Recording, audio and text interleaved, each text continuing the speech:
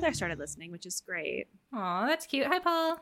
Yeah, hi, Paul. What up? He's not really a crime guy, but he's an us guy. He says that he listens to basically like keep up with you and me, which I think is really sweet. Aw, that's what Amber said. Oh, Amber. Hi, Amber. Hi, listeners. Amber or Paco is the person who designed our logo. Hi. Yeah, and she's a wonderful person. We love her. Yeah, Merry Christmas. And to All right. Alex. Alex listens. I don't know. We're just doing Christmas shout outs, I guess. I guess so. I mean, Okay. thanks to everybody who listens to us. We should probably do an introduction now. Welcome to Mid-Wretched, friends. Welcome to Mid-Wretched and happy holidays. We are Indeed. back from our weeks of illness and mystery fatigue. I don't know. Yes. We're recording this on the first night of Hanukkah. Happy Hanukkah. Is today the first night of Hanukkah? It is. Ah. Yeah. Soon it shall be the solstice day. I These know are the good solstice times. These are day. good times. I know the solstice is the 21st because it's my sister's birthday. Oh, yeah. Okay. Well, in any case, a happy holiday to all, whatever that holiday is for you. Yay. Happy We're glad holidays. that you're here. Indeed. Yeah, we hope you're listening to this maybe on a drive to visit your family. Yes, or a drive to run the fuck away from them. Either way. Either way, totally fine. Yep. Christmas, Friendsmas, Alonesmas. We love a good Alonesmas. Girl. Hanukkah, Alonica, I don't know. I would just... Alonica sounds awesome. 7 days of being completely alone. 8. That would be fabulous. 8 fabulous nights of aloneness. Oh, God. Anyway, friends, so obviously we have our own holiday angst, but we are here today to, talk through a story. Yeah. All right. I was thinking that we should do an updates episode soon. I don't know. There's been so many true crime updates in general. Yeah. I don't know if any of my cases have updates, but I guess I can look. A couple of mine do. I'd like to give some updates too. I am Tommy, and you are Mick. And we are here to tell you a story. Well, Tommy's going to tell you a true crime story. I'm going to drink this hot toddy out of my Little Mermaid cup. Perfect. I love that mug. It's such a very comforting mug. It's got a great hand feel. It does, right? It is. Yeah. It's always what I reach for when I'm at your house. And I'm sorry because I know you also love it. For coffee, it's not the best because it's so big. My coffee is cold by the time I get to the bottom. Ah. Yeah. Yeah. Anyway. No, it feels so good though. It is. It's a very comforting mug. It's a good one. Anyway, should we get started? We should totally get started. We have rambled and tangented. We have. And it's a school night, so I'm going to have to get myself together. All right, let's get ourselves together. What are you going to talk to us about today? So I'm going to talk to you about a case that is a missing persons case, and it is unclear actually right now if it is a true crime story or if it is a story of an accidental disappearance. But we're going to talk through kind of all the possibilities with that. We're going to be talking through the disappearances of Diamond Bynum and King Walker from Gary, Indiana. Gary. Are we going to talk about Gary and how Gary became to be? I have many pages about Gary that we are going to talk through, absolutely. Because it's a really, really, really important factor in the circumstances surrounding these disappearances. So we have to talk about the environment here. And a couple of other kind of circumstances around this that make it a particularly unique and a particularly challenging missing persons case. Yeah. So I'm going to take you to July 25th, 2015. It was a mellow and family-oriented day. It was a Saturday. And honestly, that's how most days were for 2-year-old King Walker and his aunt, 21-year-old Diamond Bynum. So the two were at home on Matthew Street in Gary, Indiana, with Diamond's stepmom, Suzanne. And we'll talk a lot about the area later. There's kind of a main drag that is a heavy road that they live off of, and then Matthew's this little side street. They live not very far down from that larger intersection. It's a small home, cute little house, and it's kind of a family hub for a pretty decent sized extended family. So Diamond lived with her dad, Eugene, and her stepmother, Suzanne. King didn't live there full time, but his sister would attend college classes in Chicago. So often she would drop King off for like overnights with his grandparents at the home in Gary. So King's mom's name is Ariana. That's Diamond's sister. Diamond and Ariana's mom, LaShawn Walker, did not live with them, but lived nearby. So they're a pretty involved blended family. Yeah. So they all kind of worked. It seemed to me like worked really well together, kind of Everybody as a family. in, picking up, yeah. Mm-hmm. Yep. And in the face of these disappearances too, kind of really just banded together. It's touching to see kind of the ways that this family has tried to kind of stay banded together, keep this case in, media attention, all that stuff, which I just really always admire in a blended family, honestly. Oh, yeah. Yeah. So this was a Saturday morning, like I said, the night before Ariana had dropped King off because she had morning classes in Chicago. So King would be there for the day, and then she would pick him up, presumably that evening, that Saturday evening. Eugene was off to work that morning. So it was King and Diamond at home with Suzanne. The family had just recently moved to Gary, actually. So we're in late July right now. They moved to Gary in February from Hammond, Indiana, which is just a town over, so not far. But they actually moved to Gary to be closer to their kind of entire extended family. So even that like 25 minute difference was important to them to close that gap. Yeah. I like families like these where they really embrace the whole takes a village to raise a kid. And they're just like, yeah, we are the village. Like, let's be together. Yeah, totally. And they really did that. So, everybody was kind of adjusting to the move, but I would say that the adjustment was definitely a particular challenge for Diamond. Diamond has Prader-Willi syndrome. We're going to talk about that in a little bit more detail later. That is not what Mayo Clinic says. That is what everyone I've ever spoken to and have tested for it has called it Prader-Willi. Well, they can talk to the Mayo Clinic because they say Prader-Willi. Well, they're just being fancy. They're just being the Mayo Clinic. Yeah, fancy. Right. Would you prefer that I say Prader-Willi? Nah, either way. Okay. I will say it because you're going to correct me the entire time anyway. I will not. You say it the proper way because then we're probably going to get people that comment are like, they're like, no, Mick is wrong. She doesn't know. It's Prader-Willi. And I'm like, okay, whatever. I can't pronounce things anyway. I mean, tomato, right? Either way. Prader-Willi or Prader-Willi syndrome. We're going to talk again a little bit more later about just kind of the entire scope of that for her.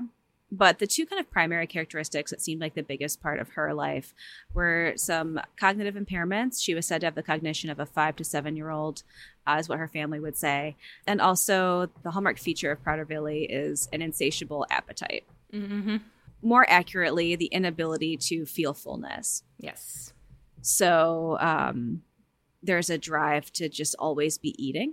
A very, very strong drive, like an aggressive drive in some folks. Yes. To be eating, Yeah. And for some people, it will lead to eating things that are not food. Mm-hmm. It will lead to, very commonly, it leads to like eating out of garbage cans or like things you should not be eating, things that are old or spoiled. Mm-hmm. Just not having a discriminating palate at all because you just don't know that you're full, right? So Diamond, had Prader-Willi and had those particular challenges.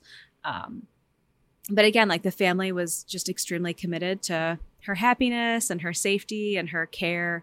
So, it was also kind of important to keep them centralized because everybody was kind of pitching in with Diamond and also with King because he's 2 and 2-year-olds are a lot. So she says with a knowing face. Yes. So, the family I just really adore this family. I feel like they really kind of are the example of taking challenging circumstances and just really kind of rising above them in many ways, and really just kind of going the extra mile to help Diamond have like a really joyful, delightful life. Mm-hmm. She loved to help with household stuff. She liked to cook. She loved to help take care of King. She did often help taking care of King, like changing his diapers and cooking for him and cleaning up after him and stuff like that. She was never actually responsible for him in any real way. Mm-hmm. But sometimes they would kind of like let her feel like she was, you know? Yeah. Somebody was always watching. Somebody was always like ready to kind of step in.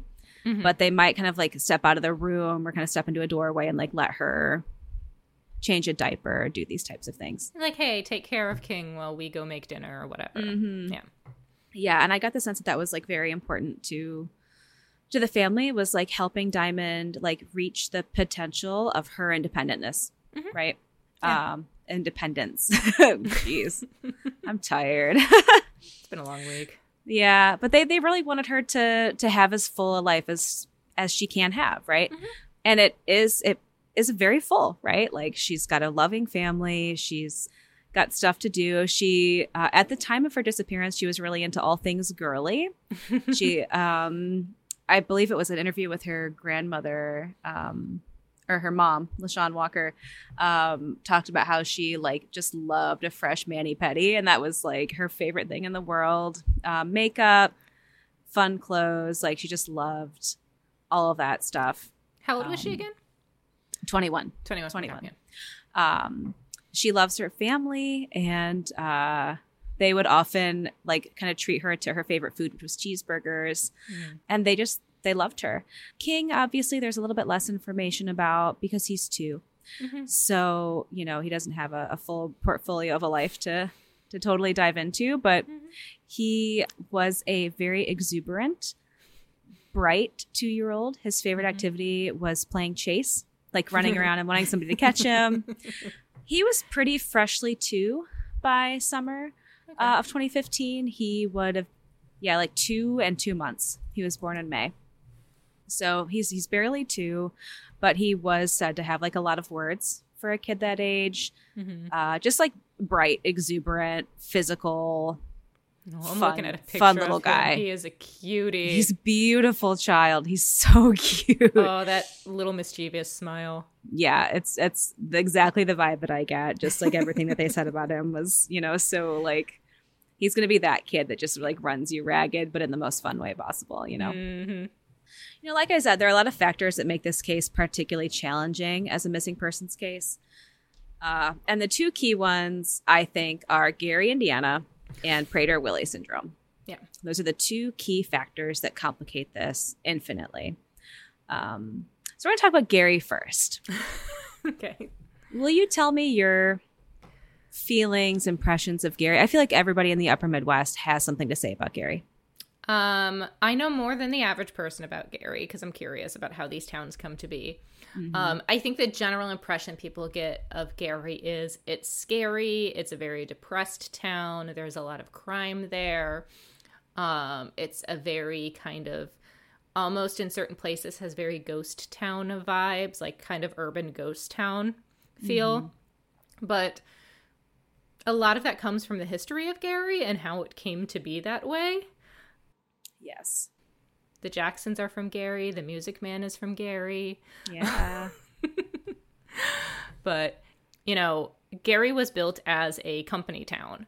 Mm-hmm. It was a steelworkers town, and I forget exactly the corporation that built it. Oh, it's U.S. Steel. I mean, it's U.S. Steel? Okay. Massive, yeah. Mm-hmm. Yeah. It was built as a company town for essentially, like, work for U.S. Steel, and here are the homes you will live in, and you will all have jobs, and here is the town that your wives and children will go to, and all of that stuff. And then when U.S. Steel kind of pieced out, they literally just abandoned everybody there. They took the entire economy with it.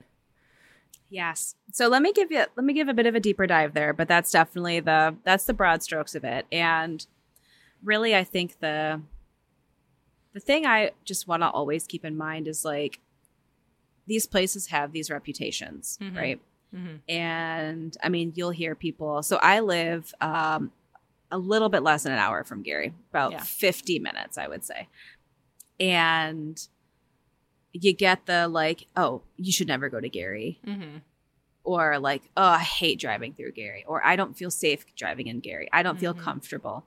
All that type of stuff, right? Yeah. So it's one of those places that people fear. Mm-hmm. Oh, definitely. You know, and so it makes it easy to forget that families live in Gary. People live in Gary, right?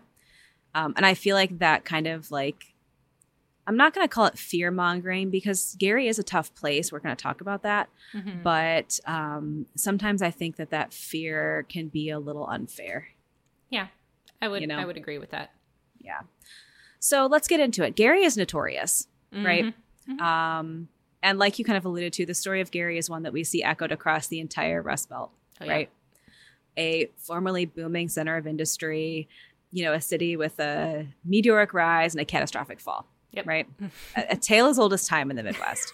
It's a mini Detroit in many ways. It is. I have that parallel in my notes too.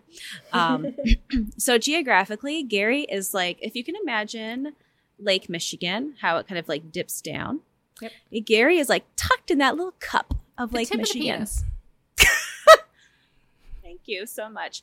I kind of visualize it as like you're cupping something, and Gary's in your cup. Like it's just at the bottom. And so it's on the water. It is Indiana that's considered to be Chicagoland. So at that point, you're like, I think probably 20 to 25 minutes from the Illinois border. Yeah. And the Illinois border at that point is Chicago. You cross over to Indiana and you are in the city of Chicago. Yep. So, it's the home of what was at its construction, the largest steel mill in the entire world. Mm-hmm. It is still the largest one in the U.S., but in the world, at the time that it was built, it was the largest one in the world. I will say it's the largest one in like square footage, not the largest one in employment or production. So I don't want that to be misleading. We're getting pedantic now. Yes. Well, we never get pedantic. It's not this podcast. Not this podcast. Not you. So, the city was really built around the steel mill, like you said. It was built as a company town, neighborhoods constructed very much, to house families that work for, U.S. Steel. So you don't see infrastructure otherwise. That is the core problem. Gary's formative year saw a huge influx of immigrants, largely from Eastern Europe. In 1920, about 30% of the population was born outside of the U.S. And of the remaining 70%, another 30% had at least one parent who was born outside of the U.S. So everybody, a full 60% of the population was either immigrant or first generation.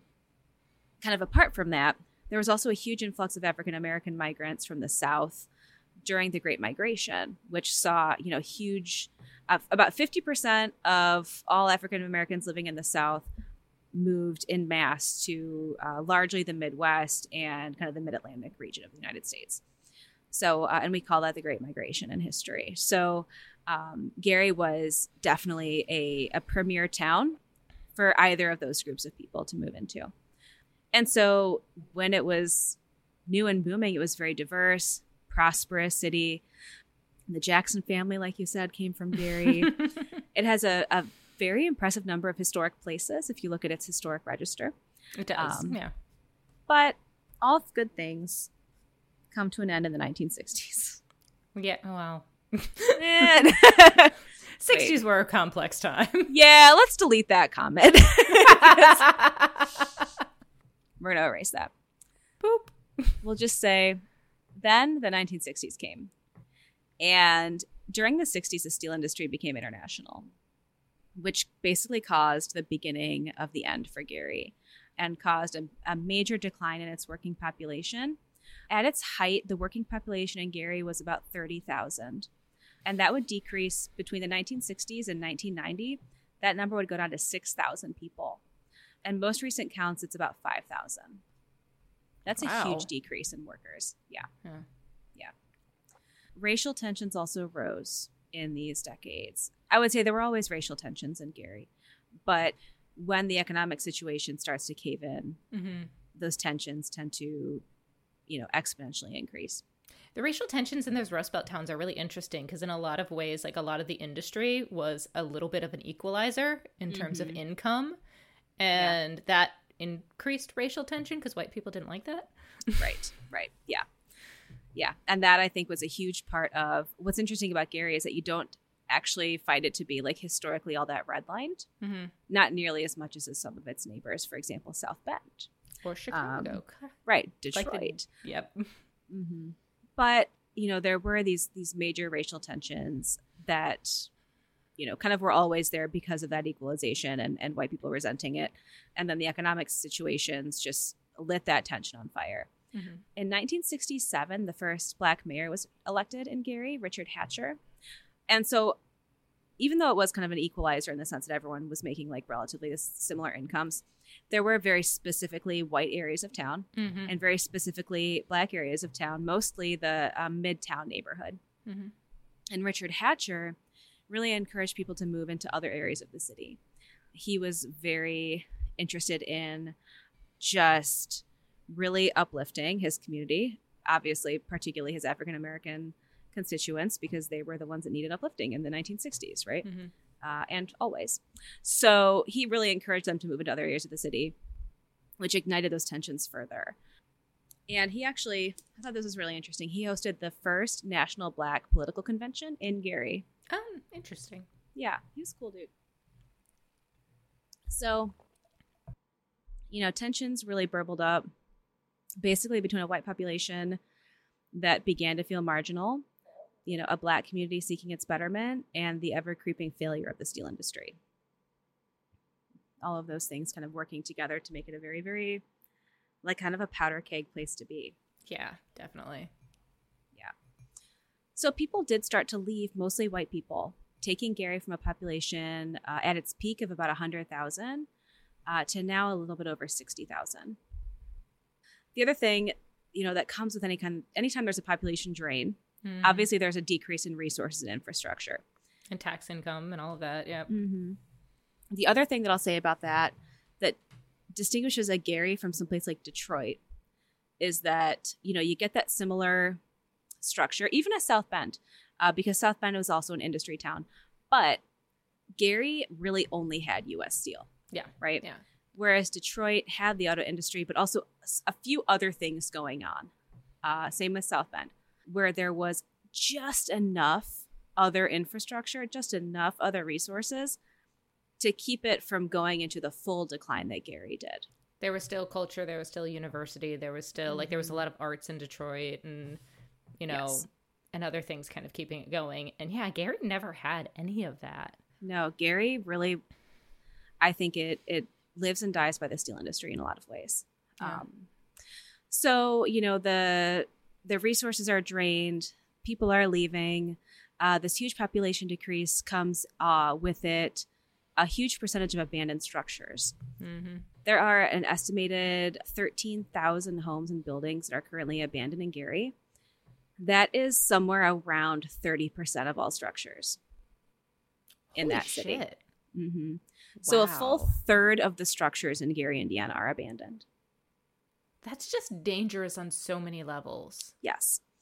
And so, you know, kind of like we've been saying, like the booming economy leaves, and Mhm. so settles in the resentments that take its place. Mm-hmm. And we often see these as a result in these cities, right? Increased levels of poverty leads to an increased level in crime. Historical segregation and intergenerational trauma leads to huge disparities in access to resources, right? And that comes especially compared to other areas in the state and in Chicagoland as well. Mm. So, you know, it's not like the entire Chicagoland area is like Mayberry, but even another like very much like working class town, let's say, for example, East Chicago or Hammond, still have, I think, a degree of infrastructure that someplace like Gary just didn't have, right? And Gary's in a weird place because it's just far enough that it's not a commuter town either. That's true too, yeah. Other things in Gary that I think are really important to note is that they have closed a major number of schools. Mm-hmm. So people don't have necessarily access to their neighborhood schools anymore. Mm. Those structures are standing abandoned as well. So huge schools abandoned, you know, kids stuffed into under-resourced schools, the ones that are remaining across town. It's amazing to see how quickly buildings can go into disrepair when they are abandoned. Oh, right? yeah. Yeah. and the areas around them as well. You have like urban fields, roads in tremendous disrepair, buildings that very, very quickly become very dangerous places to be structurally. So when we talk about crime in Gary, Gary is in the 92nd percentile for crime rates in the country. Yep. And police and community relations have always been problematic. In 2008, the city's police chief was convicted of excessive force and abuse of authority. He actually died in prison. Wow. Okay. While serving time for excessive force and abuse of authority. His name is Thomas Houston.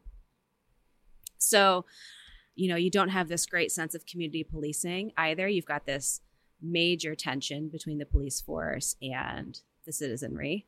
I'll say all that. There have also always been revitalization attempts, right? There are people that feel strongly about their hometown. There are people that want it to be better, that want to do that work, and that kind of hold that hope. But it's also not the easiest place to live, right? Yeah. So, I want to always keep in mind and recognize that there are real people that live in places like Gary, Indiana. That it's not this like legendary big bad that it's like funny to be afraid of. This just like really sticks in my craw. Because I think at the end of the day, when you're laughing about being afraid of someplace, really you're belittling people of color. And I'm not about that. Yeah. Honestly. And the Gary jokes have become like, if you're not from the Midwest, if you're not from like the Indiana, Chicagoland area, you probably don't hear them, but they are constant. Yeah. And they're constant, and they kind of come with this tone that like makes you think that people don't believe that actual people live there. Yeah. Oh yeah, definitely. Or that good people live there. Yeah. And that really bugs me.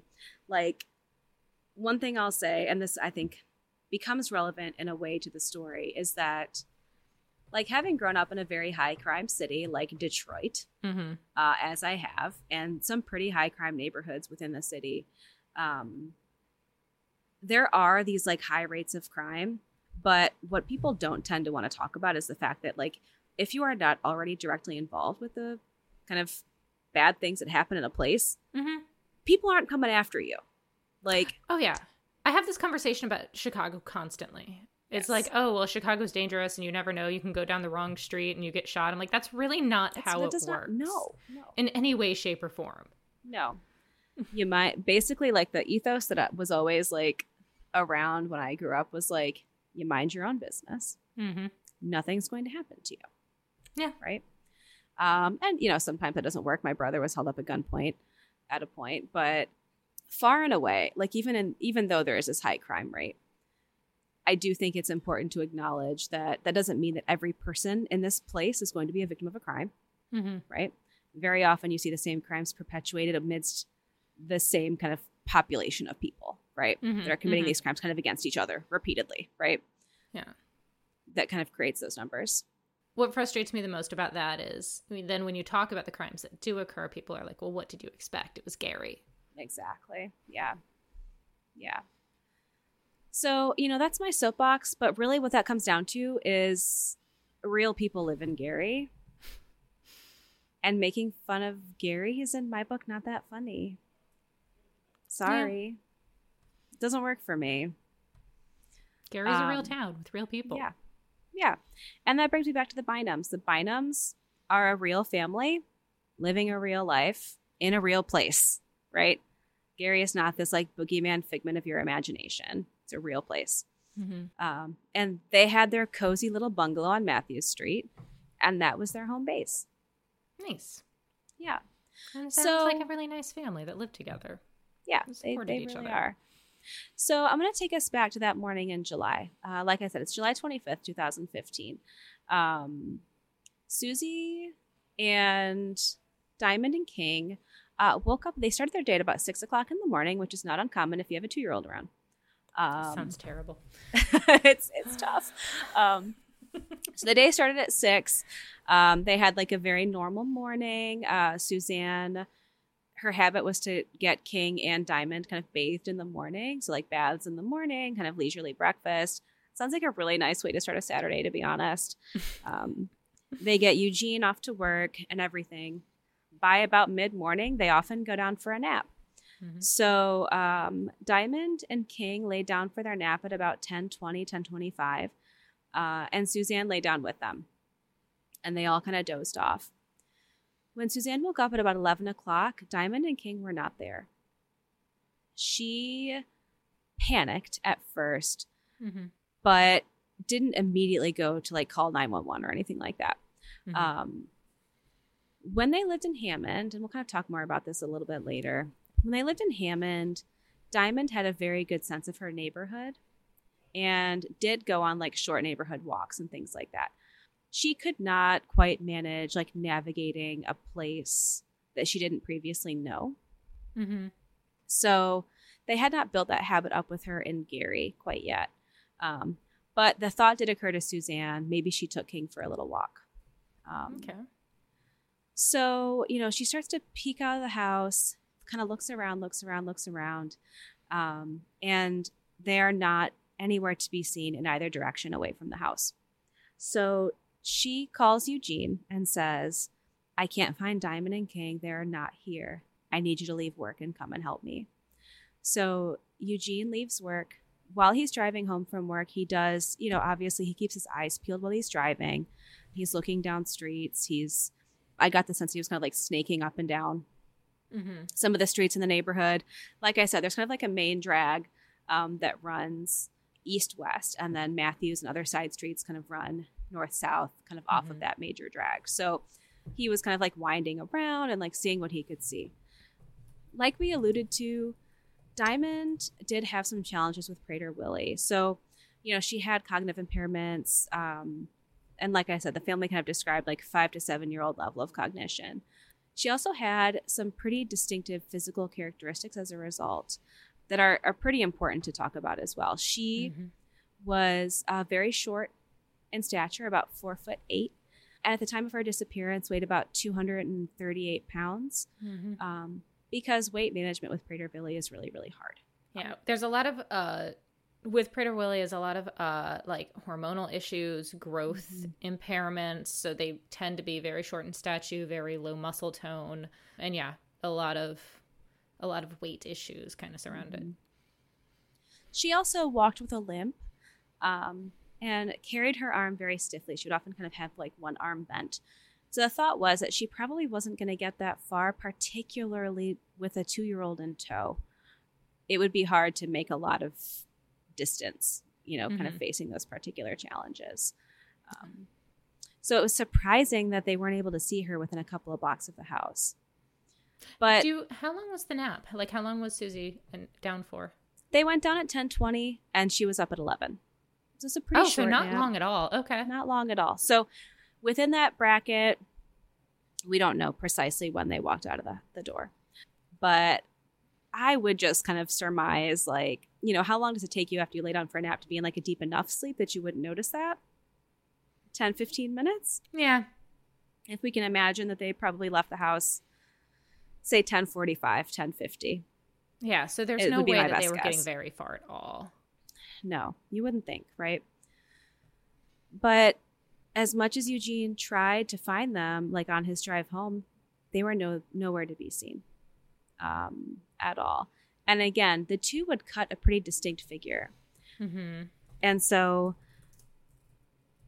the tough thing too is that, like, in their home neighborhood, like I said, in Hammond, Diamond knew the neighborhood really well, and the neighbors also knew her. So if she was lost or just like struggling, if she was tired or fatigued or whatever, her neighbors would see her and know her and, you know, get her sit down, get her to rest a little bit, help her find her way back home. And they just hadn't quite established that in Gary yet. So it didn't have quite the same vibe for them quite yet. So again, like, I just want to keep in mind that the context of both Diamond's health concerns as well as Gary kind of working together to make this a really challenging situation. Yeah. Yeah. So, you know, Eugene gets home and he and Suzanne call the police. The police responded immediately. Right away, the pair were considered to be endangered missing because of King's age and Diamond's Prader-Willi. So police combed the area.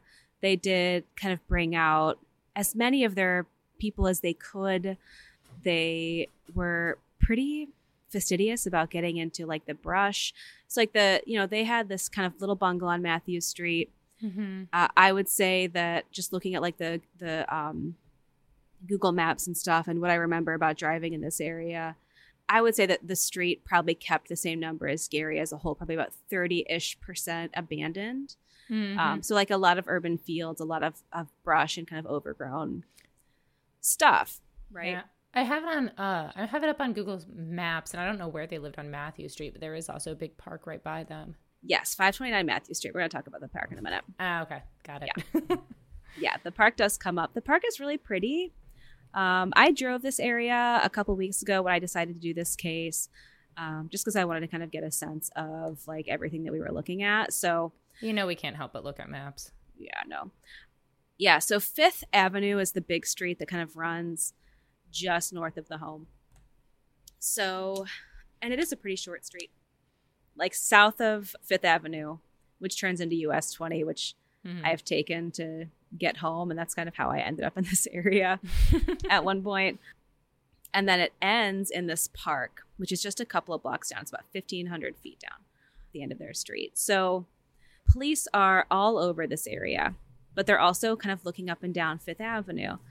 The tough thing about Gary is that the businesses up and along 5th Avenue, there are some businesses, but there were not any working surveillance images that they could have gotten. So that was tough. So, they're searching, they are looking, and the news broke of the disappearance. When that news broke, huh? So I was just sorry. I was Google Maps things and it just dropped my little person on there, and there is like just a lot of overgrowth and a lot of overbrush.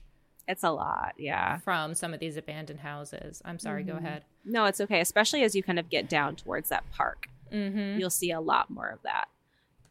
So, news did break of the disappearance. It was on the news. I remember seeing it on my news, all over my Facebook feed, all that stuff. So some tips came forward, and some of them were actually really promising. I won't say a lot of tips came forward. I described it in my notes as a scant amount of tips. Okay. One of the initial ones was very, very promising because we knew that Diamond loved cheeseburgers. It was her favorite food. Mm-hmm. And employees at a local McDonald's called in a tip that they had seen Diamond and King at their McDonald's. Those employees were insistent that they were both there, that Diamond ordered food and was served, and neither looked distressed or upset. Okay. Unfortunately, the report of the sighting was in retrospect, right? Mm-hmm. They didn't know at the time that they were looking at 2 missing people. Yeah. So they didn't make a particular note of the time necessarily. Obviously, they could narrow it down to like who was on shift, right? But they weren't able to say like, okay, at 12:08, and they didn't make note of where they went after they left, like which direction that they, that they would have made, because they didn't know they were looking at missing people. Yeah. So it's just another like girl and a little kid. Yeah, exactly. Yeah. But again, the pair are pretty distinctive. So they definitely stuck in the memory of the people that worked at this McDonald's. This McDonald's is a little bit over 2 miles from the Bynum house. Google Maps says it's a 43-minute walk. If you are walking with a toddler, anytime you're walking with a toddler, you have to add like 50% time to your walk. And then I also imagine like also walking with a limp probably adds some time to that as well. Mm-hmm. So on foot, I doubt they would have made it to them. This is my personal conjecture. This is obviously not fact, but I could not imagine them making it to that McDonald's in less than an hour and a half. Yeah. Yeah. And that's even if they went straight there. And again, given a 2-year-old and Diamond's kind of cognitive skills, who knows how like roundabout of a route they were able to take. Yeah, one thing that to my mind gives this tip a lot of credibility is just like thinking about what the family said about like how Diamond would navigate her neighborhood in Hammond, which was very much like thinking about it like as a grid and in a very linear way. The McDonald's that they were seen at, reportedly, is basically just one turn from their house. So you would head north on Matthew Street, hang a right, there's the McDonald's down the road. 2.2 miles. Yeah. Yeah. So assuming that Diamond didn't have like a great degree of a sense of that distance, but she knew it was just a singular turn, I wouldn't be surprised if she thought, let's go get some cheeseburgers. We know where to go. Right? And not necessarily thinking, oh, this is going to take me an hour and a half to get to. So like we talked about with Prater Willie, there's a lot of that like kind of like insatiable hunger drive and things like that. Like a lot of internal interoceptive skills don't work. They also don't get fevers. It's really weird. That a lot of families then will keep cabinets empty or keep cabinets and refrigerators locked. So if she was having that drive for hunger, then it's really reasonable that she would get up and walk. Yeah. Yeah. And everything I read about that drive, like, you couldn't overstate it, in my understanding. Yeah. So to me, this tip seemed very credible. The police felt the same way, but unfortunately, there wasn't that much that they could do with it. There was not surveillance at that McDonald's in the lobby. There is. I've been to this McDonald's before. And when I looked up to remember it and I drove back by it, there is a camera at the drive-thru. Okay. Don't know if it's functional. They also forgot my fries, but I did not see a camera outside of it, aside from the drive-thru. So, you know, I think there was kind of this initial like, wasn't there a camera at the McDonald's? You know, a lot of these places, if they ever did have cameras, they might have stopped working and they didn't have the money to replace them. Yeah, exactly. So that is kind of one, to my mind, very credible, trackable potential situation. The next break in the case that happened on the Wednesday after the disappearance complicates it to a great degree in a different direction. Okay. So on that Wednesday, canine units were brought in, and they traced Diamond and King's scent in the opposite direction from the McDonald's tip, all the way to the end of Matthew Street to that park that you mentioned. Okay. So the dogs tracked south, not north. They tracked through this forested portion of Brunswick Park. Brunswick Park is a decent-sized city park. There's like park stuff, like a playground and picnic pavilions and things like that, in the larger part of the park that's east of this little finger of it that kind of tucked under their neighborhood. But the part that like tucks under their neighborhood that their street ended in is just heavily forested. There's not like stuff to do in there. I don't even think that there's trails. I think it's just forest. It's really interesting because you'll drive along there and you'll be like, I'm in Gary. Why is there a dead deer on the side of the road? It's because of Brunswick. Because still Indiana. Yeah. So, you know, they traced the scent through that densely forested area on the other side of it to some railroad tracks. And that's where the dogs lost their scent. Okay. What's your sense of canine scent evidence? That they're as good as their trainers. My understanding is that they're somewhere between 60 to 80% accurate, and that's why they always, if one dog hits on something, they always run one or two other dogs through it to see if they have the same hit. Good. So I was just really curious about the numbers, right? Like, how accurate is this? Because it bothered me so much that it was two very disparate things, and it didn't seem all that realistic to me that they do to imagine them doing both, right? So I wanted to know kind of how accurate are scent dogs, and I went through quite a few articles. The one that I spent a lot of time with is Canine Olfaction, Physiology, Behavior, and Possibilities for Practical Applications, by a slew of researchers. Is Dr. Panyard on there? She used to train police dogs. No. Oh, Dr. Panyard. I love her so much. The names are all Polish. Yeah. But let me just make sure I get the right thing. It was published in Animals magazine on August 11th, 2021.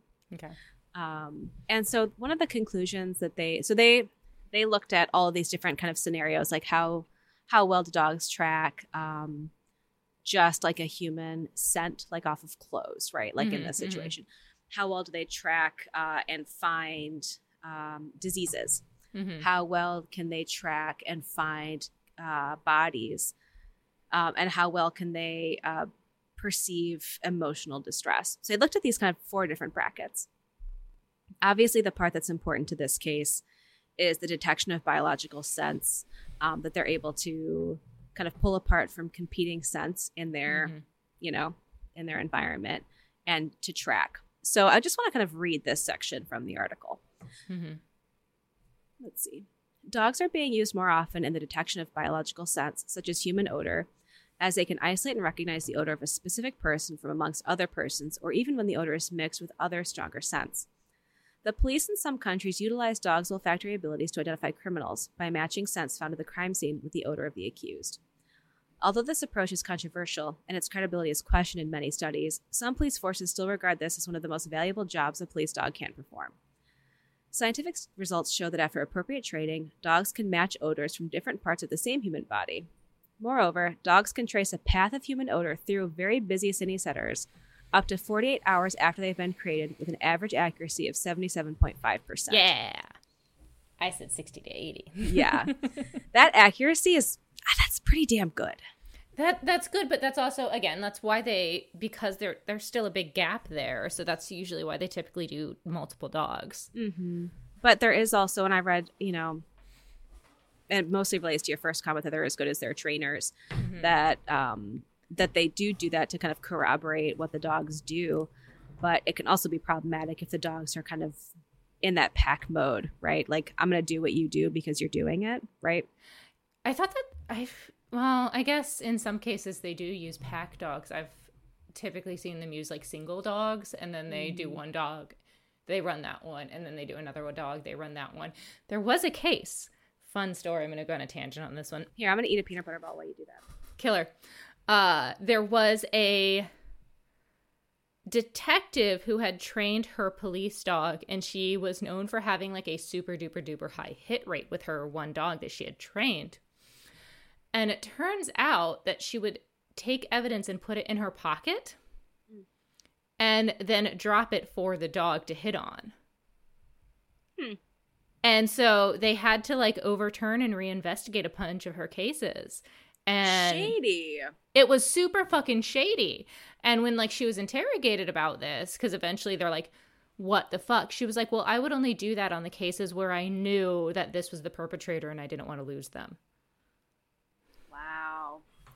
I want to look up who that was, because I remember hearing about that case and being like, way to fuck it up for everybody. Yes.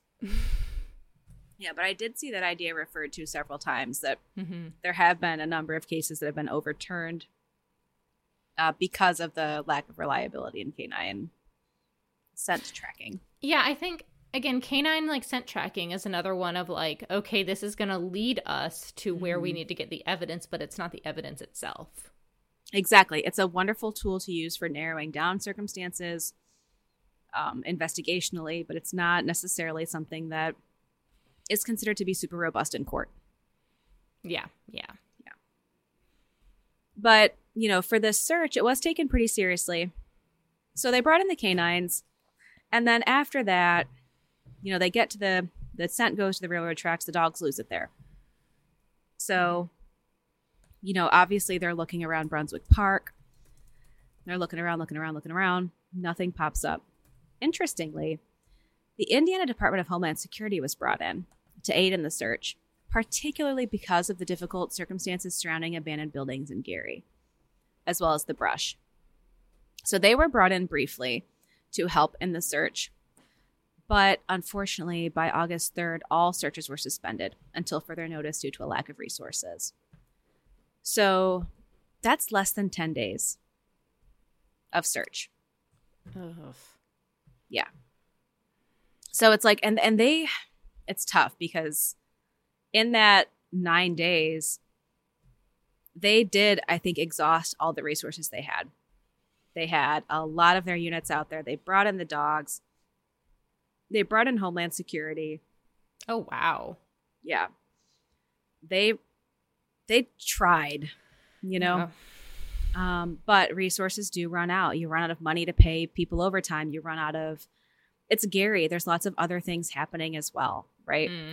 So you run out of the ability to keep giving huge amounts of resources to these physical searches. They also would cite that they called off the case for safety reasons as well, that getting people in and out of those big buildings that are abandoned is a liability. I guess, whatever. The family continued their own unofficial search. They drove around the area. They drove to Hammond. They went door to door. A couple of family members did go into, and still do to this day, several abandoned buildings in Gary looking for them, which I think says a lot about the devotion of a family. Oh, yeah. If it's too dangerous for police. And the family's just like, we're going. We still have to do it. Yep. Yeah. On August 7th, LaShawn Walker, who remembers Diamond's mom, King's grandma, spoke to media about a tip obtained regarding a possible sighting of Diamond at a bus stop in Hammond. Okay. How this tip came to be is not entirely known.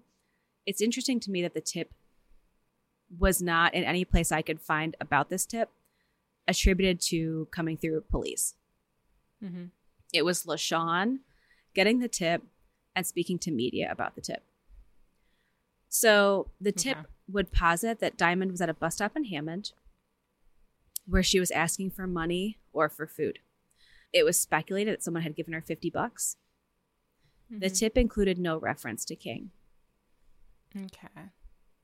On September 6th, you might remember this, the dismembered body of an African-American toddler was found in Garfield Park Lagoon in Garfield Park in Southwest Chicago. I remember this, yeah. Yeah. For those of us in Northwest Indiana following this case, I remember seeing that news pop up and just my stomach sinking that it was King. Yeah. Garfield Park was about a 40-minute drive from the home in Gary. But if the August tip was true, then King and Diamond were separated at some point. So if we assume that the Hammond tip was true, that they were separated. Yeah. DNA was turned around very quickly, and the anonymous boy was not a match to Ariana Walker, who's King's mom. So it was not King. Yeah. I'm just shocked DNA was turned around so quickly on that case. Only because it never is in Chicago. Yeah, well, it was only the DNA that tied the boy to Ariana Walker or not. Okay. It wasn't who he was. No. It would take another several years to get him identified. Yeah. That little boy, it's just an aside, but he was identified as Kieran Knox, and the man accused of his murder was acquitted relatively recently. I want to say it's 2021. Okay. And the case remains unsolved, although it seems like that acquittal was not totally fair. But now you got me on another. That's an aside. That's just to say that, like, the emotional rise and fall of this case was pretty constant through the summer. And that when who we would later find out to be Kieran Cox, was found in that pond, that people did think that's how this ended. But it wasn't King. So at this point, police look to a different strategy, and they start to look into registered sex offenders in the area of the home. The thing that ended up troubling Eugene especially was that within a mile of his home were 21 registered sex offenders. Yeah. Out of those 21, one person was identified briefly as a person of interest. He was found to not be involved, though. It was impossible for him to be involved. I'm not going to dox him. His name does not need to be trotted out because he was not involved in this case. But that was kind of the last-ditch effort for police. That's where it all dries up. The family has remained very, very active in raising awareness for this case and looking for Diamond and King. LaShawn Walker actually spoke at a convention about missing persons in Chicago a couple of years ago. Oh, wow. They always make sure that they have a news spot every year on July 25th you will almost always see them featured on the news in Gary, just keeping the case as alive as possible to find Diamond and King. Yeah. Whenever the family addresses Diamond, like on television, they always say, call your dad, because that's the one phone number she had memorized. Yeah. So at this point, we're going to pivot to theories, because that's all there is as far as the timeline of the actual events that we know of. Okay. So there are essentially 5 theories that I identified. Okay. And that you'll see kind of floating around when you look into other people's thoughts about this case. So theory 1 is abductions. That both were abducted and possibly met with foul play due to an abduction, either from the home or from the neighborhood. I still put a lot of credence in that McDonald's tip. To me, it's the one that makes the most sense. But we can kind of argue about that a little bit later. But that walk to McDonald's would put them on a very heavily trafficked stretch of road. It's US 20. Yeah. It's very busy. If the highway is very crowded or there's an accident, you'll be rerouted. If you're me and you're driving to Chicago, you'll be rerouted off of the highway onto this road. It's a very, very busy road. Yeah. So if somebody had bad intentions for a woman and a child, this would be someplace that you'd be able to spot somebody to victimize. Yeah. Oh, yeah. So that's theory 1. I don't know. I think in terms of abduction, how easy of an abduction would that have been? Abducting a 2-year-old is one thing because they're small and they're manageable and all of that. But abducting a 21-year-old woman that, she's short in stature. She is larger and individuals with Prader-Willi. There are some behavioral traits of impulsivity and defiance and that sort of thing. I don't know if that would have been that easy.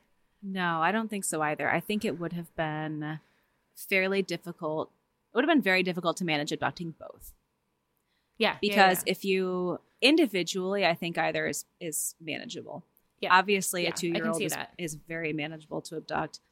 An adult woman of any size, manageable to abduct, right? Yeah. But if you can imagine a scenario where one person is trying to abduct both of them, you can't take one without losing the other unless you're an extremely skilled abductor. So Agreed. In that case, you have to measure the odds of, okay, like somebody who's that skilled and that ballsy traveling down the road at that time.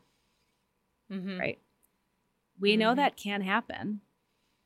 It has happened, but it does not seem to be the most plausible in my view. I agree. Yeah. So scenario 2 is that somewhere in their walk, in either direction, whether they went towards the park as the dogs tracked or towards the McDonald's where they were allegedly sighted, that at some point maybe they ventured into or sought shelter in an abandoned structure, and that there was an accident in that structure that led to their deaths. That environmentally seems like a pretty sound theory to me. I think the obvious debunk of that theory is just like, well, many abandoned buildings were searched. Yeah. How far could they have gotten? Again, because it wasn't that long of a time. We don't have a huge time gap. Yeah. The caveat to that, though, is it's still a lot of structures possible, and many of them were searched, but not all of them were. Right? And it's also possible, I think, that they could have made their way, for example, to the McDonald's, went down the wrong street somewhere that we wouldn't necessarily know to look down because it was just a random choice, or maybe she thought it looked like Matthew Street and it wasn't, or King made a run for it and she's chasing him down a random street or whatever. That Gary being Gary and there being so many structures that are there to mess into and to get hurt in, I do think like they did search a lot of places, but they did not search all of them. Right? So that's a theory that I think makes a lot more sense than abduction. Yeah. Theory 3 is that that King was abducted. Mm-hmm. And that either in the execution of a kidnapping of King, that Diamond either was killed or ran. Mm-hmm. Mm-hmm. What you'll see to kind of just make that theory, I think, possible is just like, King was 2, he was little. I think if you were looking to do something bad, you could visually see that Diamond was walking with a limp, that she would have probably been somebody that would be easy to take a kid from, right? Mm-hmm. If you were setting out to do ill will. Yeah. So that is a possibility. So then the possibility then being that she was gotten rid of for interfering with that crime, or that she ran and met some other fate, right? Mm-hmm. There have been a couple of kind of like, I didn't really include them in my timeline because they were very, very just unsubstantiated, but some potential sightings of her in Chicago. To me, that did not seem nearly as plausible. It's a far distance for her to get to on her own. But unless she was taken there. Right. But again, like, I don't know. Yeah. And this is more in terms of like, what would we be looking for today? Did Diamond have any other health conditions with Prader-Willi? A lot of times we'll see diabetes, hypertension, blood pressure issues. Did she have any of that? So the sense I got was not yet, but that those things were on the radar.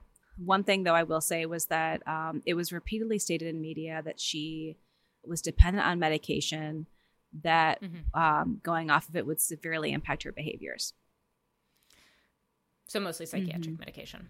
Yeah. Okay. So she was on psychiatric medication. That's the inference we can make there.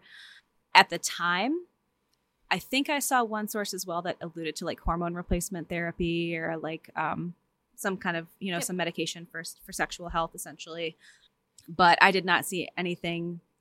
The family did not talk in the media about she's got diabetes, she's got hypertension. No.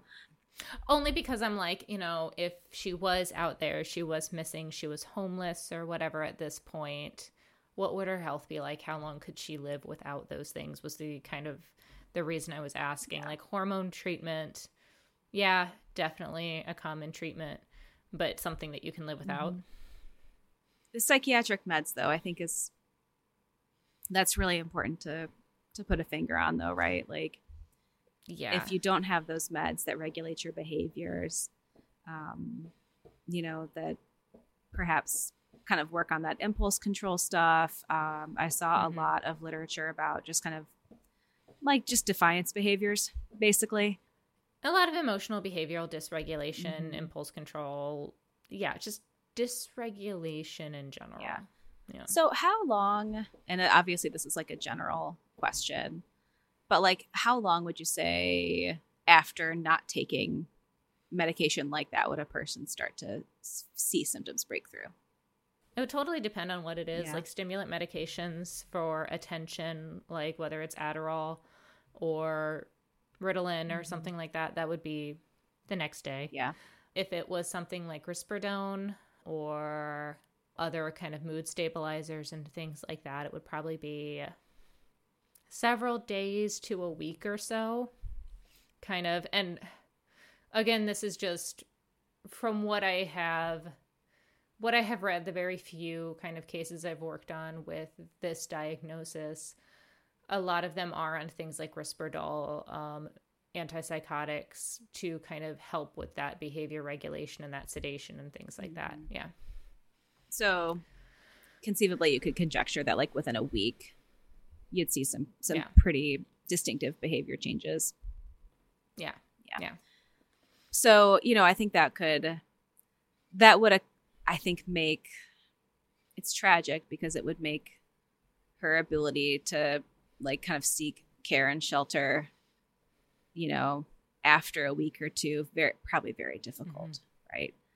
And again, we're also thinking about like intellectual and cognitive delays and kind of the level of insight and problem solving skills that she might have. What would that look like? I don't know. But that would definitely impact her ability if she was missing, if she was homeless. Yeah. That would be really, really tough. Yeah. Yeah, so that was a possibility that really kind of weighed heavily, you know, because you think about and you hear about and you read about, you know, many, many, many cases of homelessness that are due to psychiatric illness, right? Mm-hmm. And a lack of resources and a lack of access to care, which she had plenty of access to care. She had a family that, you know, loves her and takes care of her. But if something did happen where the two were separated and she ran and she was trying to make it on her own, it would be very difficult very fast. Has it been posited at all, again, kind of not knowing anything about her behavior, that she would have ever been aggressive with King? No, that was never posited. Everything that I read about the relationship between her and King was that she took great pride in it. Okay. And that it was like also like a big source of pride for her behaviorally, like her ability to like babysit and care for him and all that stuff was a big source of like her sense of independence. Yeah. Okay. Because I was thinking that could have been a possibility, but it doesn't sound like that was within her. No. In her personality or her history at all. No. What I saw kind of brought up a couple of times or posited was more about like how King liked to run and kind of the concern that if he ran towards something interesting or just ran because he was playing chase, and he ran somewhere that Diamond couldn't get to, or she got tired or her leg hurt, that she wouldn't be able to follow. So I saw that brought up several times as a possibility. Oh, okay. Ooh, oh God, things run through my head that I don't like. Same. So, and those things are probably the theories 4 and 5. So, theory 4 is some kind of accident on the road, on 5th or any of the side streets kind of therein. And this is where, like, thinking about a place like Gary, I think can be really upsetting and scary to think about because sometimes things do happen that may not get immediate attention. For example, I know somebody very well who witnessed 2 children being struck by a vehicle and killed, who laid in the street for 2 days. And that was in Detroit. But knowing that things do happen in places that are hidden. Yeah. On side streets, in places that don't have a lot of infrastructure, don't have a lot of support. That thought did occur to me. I don't think it's super plausible. I think that what happened, what this friend of mine saw, was a very rare instance, even in a place like Detroit or Gary. But it was a possibility that crossed my mind that there was some kind of a vehicle accident, a hit and run that perhaps did not get attended to right away. Which is also very similar to my theory 5, which is an accident at the train tracks, given that was where the dogs lost the scent. And just considering how overgrown it was down there, all the brush, that potentially something could have happened to those train tracks and there wouldn't be as much evidence to find. So, yeah. So those are the 5 theories that I kind of put together and saw posited in different places. What are you looking at? I'm looking at the train tracks. Yeah. I'm trying to think of how active they are, like as far as trains loading in or out, how many people are around there, and it's really hard to tell. I know there's a lot of cargo going through Indiana in general. Yeah, but... I mean, there's a lot of train traffic out here. I mean, from what I can see, it doesn't look like the South Shore track. I don't think the South Shore track goes through there. I don't think it does. I think it goes around it. I'm pretty sure it goes around it. Yeah, I would assume that it's moderately to reasonably busy, but I don't know who the track like services basically. Yeah, I don't know. I'm like looking at the track and I'm trying to think like it's a decent sized park, but it's not huge. And I think that like a dedicated team could get it searched within like a day. Yeah, I mean it's dense, but I think a good team could absolutely. I think like along these tracks, there are parts of this track that don't have crossings, that don't have crossing arms, and I do find that to be very troubling. But basically, like you would get through the brush of that park and hit the train track before you would hit a road. Yep. So if you were walking and not necessarily, thinking about where you're at that much, a train could kind of come by surprise. Did they live on the side of Matthew closer to 5th or closer to the park? Very close to 5th. It's like 2 houses down. Okay. Oh, okay. Yeah. So I'm trying to think like, a 2-year-old running out of the house into the park like doesn't seem that realistic. No, and that's why to me like, and we can kind of talk about like how you weigh these theories and how I weigh these theories, but I just could not make a lot of sense out of that being the path because like, okay, like going down Matthews going south, like you're still in your neighborhood. But very, very quickly, it is huge abandoned structures. It is brush. It is like, it is not a pleasant walk. Yeah, I was really shocked by that as soon as I like Google Maps did and was looking at it. I was like, oof, that is a rough spot. Yeah. So to me, that didn't, in my mind, track as like a lovely place to go for a walk, right? Yeah, whereas going right toward 5th, which it sounds like is right where their house was... Like, that's where, there is a whole line of restaurants and churches and shops and that sort of thing. And that just, like, that's what made me want to see, like, can I debunk the dogs, basically? Like, how seriously should we take the dogs versus how seriously should we take this tip at the McDonald's? Just kind of logicking in between the two, right? Yeah. Yeah, so for me, it just... I don't know. I just felt like, and again, like, she did have some impairments. So, when I was thinking about Diamond, I was thinking a lot about like, what would my little girl do?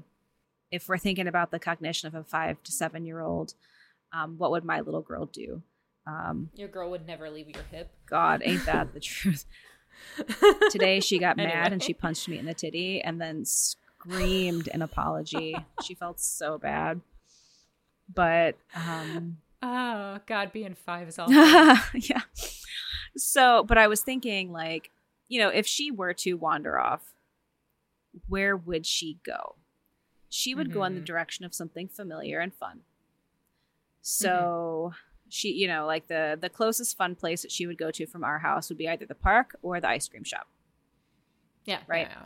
So to my mind, like that would be a lot more likely than like a random foray down a random street without a destination. Well, and also thinking about it from, yeah.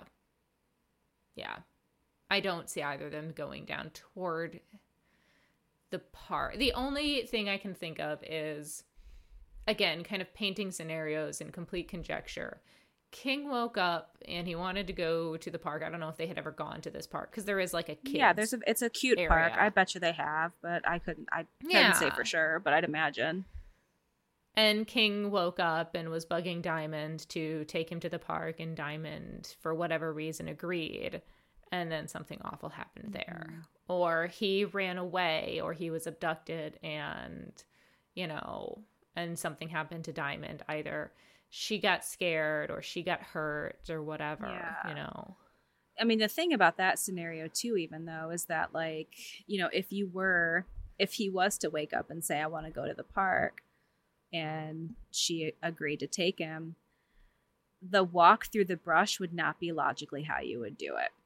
So like what you could do is you'd go down Matthew Street, you'd either dip a little bit north and take an alley, and then take that to Clark Street down, or you could go about a block south to 6th Avenue and take that to Clark Street. Clark Street's going to take you right down to essentially the entrance of that park. where you're going to see all the fun stuff. You're going to see the tennis courts, you're going to see the pavilions, all that stuff. Yeah, because going straight down Matthew Street, you're just going to walk by a lot of like old houses. You might go by some neighbors and stuff like that, but you could not get to any of the fun part of the park from there. You would be hitting like some pretty densely forested area. So I just have a hard time believing like if the destination was the park, you're not going to look at all that brush and say, yeah, let's do that. It also seems like, though, Diamond was pretty well, like, taught and pretty disciplined about not taking him places without talking to their grandma. Yeah. I mean, in Hammond, she did take him for little walks. But, okay, you know, they did have this neighborhood where they felt, you know, a lot safer about doing that. You know? Okay, so I don't know. Maybe. Again, it's one of those things. Did she have, you know, I don't know, whatever. Yeah. So what do you think? I think that for whatever reason they left the house together, and then something terrible happened. Probably the target was King. And you know, I don't. If there's any speculation that Diamond did anything to him intentionally, I don't think that makes much sense. And it doesn't sound like she has a history of any aggression toward him or toward other people, so it doesn't sound like that had happened. I feel like there was some abduction, something that happened when they left the house during that nap. Yeah. And that sucks. It does. I tend to look more in the direction of an accident related to the area. Yeah. For me, I think that tracks a bit more logically to me than considering all of the things that have to conspire for an abduction to take place in that area. To my mind, just like looking at that area and looking at those buildings, and you know, even if she had made her way to Hammond, or if something happened to King that was accidental and she made her way to Hammond, just that there's a lot of places available here for an accident to occur. Yeah. It feels very much to me like there was either an accident or one was targeted and the other one died in an accident related to the abduction. Yeah. But yeah, it's tough. This one's a tough case because this is one of those ones where like you see this family that just aches for this and you want to see it solved so badly. And you want to see a happy ending, but you also just want to see an ending. And that's the impression I get from the family as well when they talk to the media, that that we just want to know what happened. We just want to know what happened. Ugh. Yeah, there's a news article from just this year about them just pleading for help. Yeah. And, you know, again, like what the other thing I always think about is just like thinking about places like Gary and like Detroit, just this mentality that happens sometimes that like you just mind your own business. You go about your day, you say that ain't my problem, and you keep moving. You know, so even if you do see something sketchy, you do see something terrible, there is this, I think, atmosphere, this environment of that's not really my problem, that's not really my concern, I'm not going to get involved, it is not safe for me to get involved. And I think sometimes in places and in cases like this, that can be a huge impediment to getting the tips that you need. Yeah.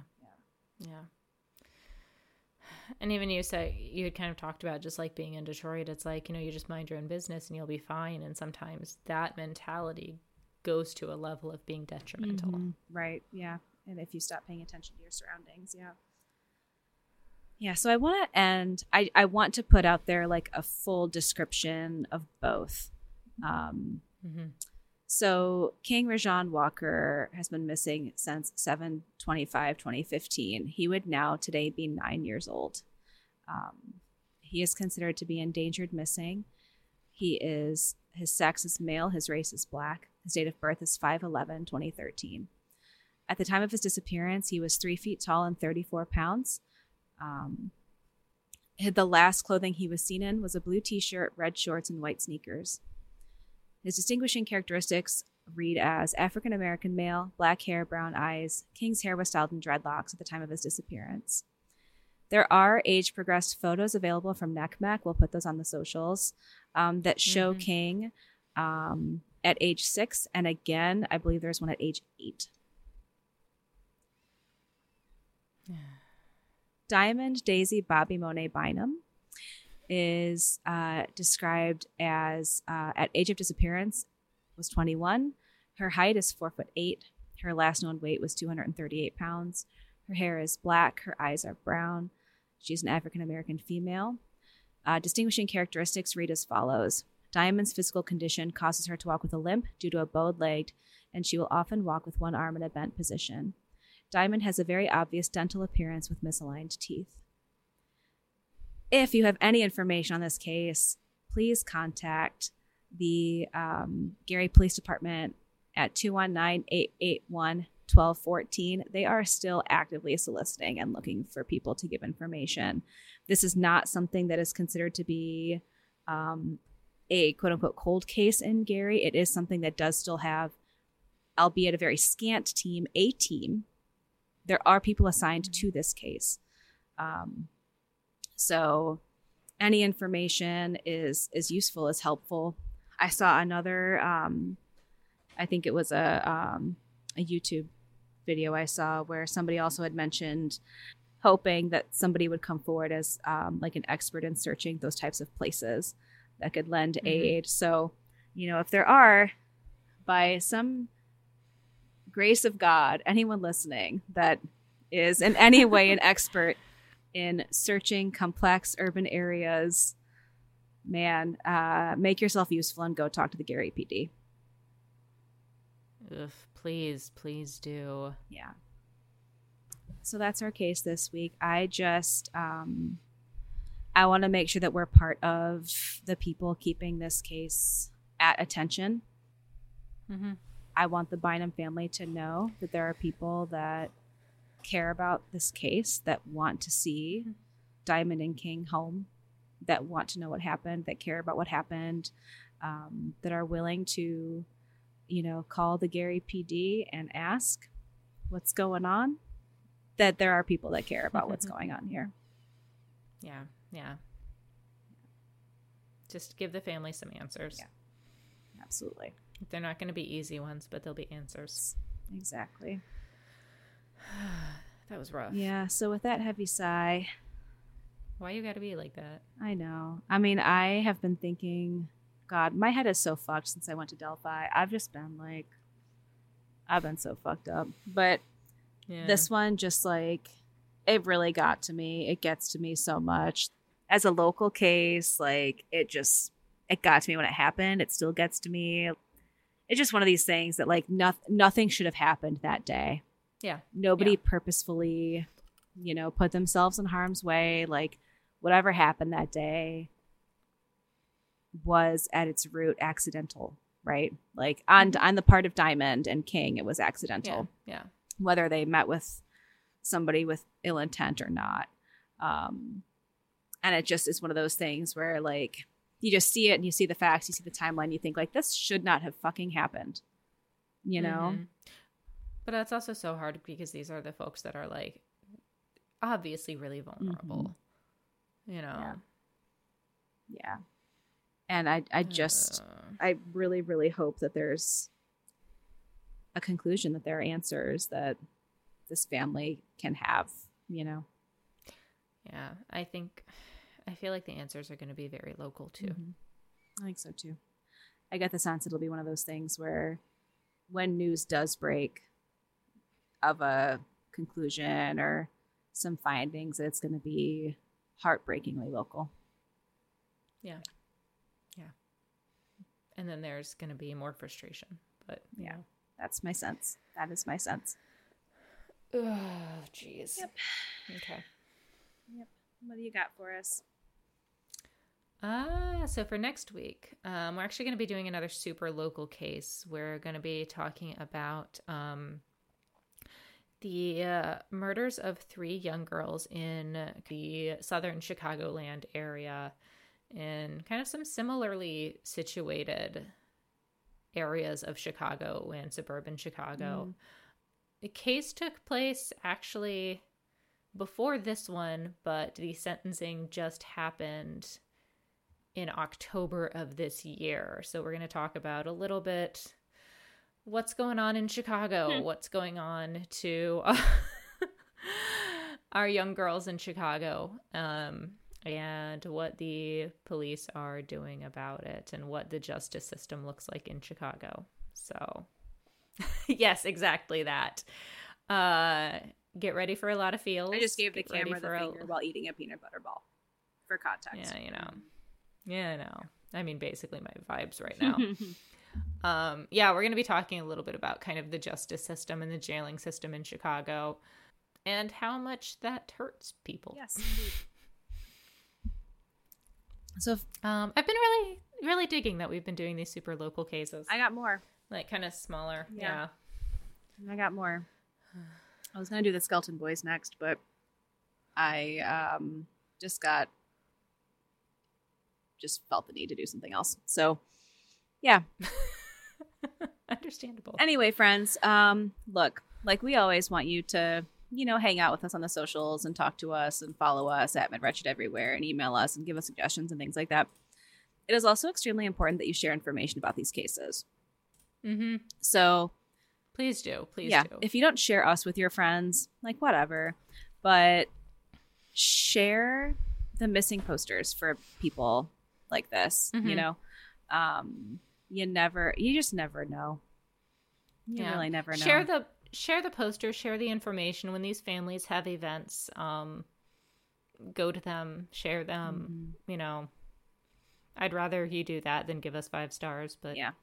I guess you never know how useful you can be. You know? So, and if nothing else, like it's important for families to know that other people out there care and are willing to like take the time to just share something as simple as a poster. So, yeah. And these are never going to be the cases that go hyper-national or that like get Netflix documentaries and whatnot, but they're just as important. Exactly. So on that note, take action, people. Fuck yeah. That's our charge today. That's our charge. That's your Christmas present. That's your Hanukkah present. That's your whatever. Yeah. That's your New Year's resolution. Yes, it's a New Year's resolution. I like that. Yeah, so on that note, I think we'll close, my friends. So, yes, pay attention to us, but more importantly, pay attention to these cases. Yay. All right. Yay. Also, be nice. And eat cheese. And we love you. We love you. Sure do. Have a merry holiday. Indeed. And if you get an Alonica, enjoy it. Send it to me. Pour one out for me. Pour one out for me, please.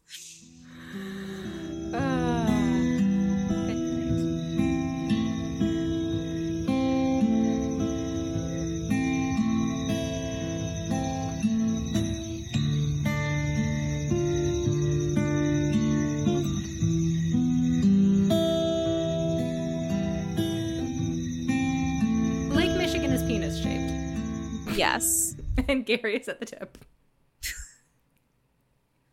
But it's flaccid. Like, it's the tip flaccid. Yeah. Okay.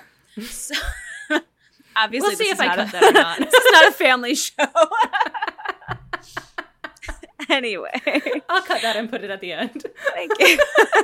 Appreciate that.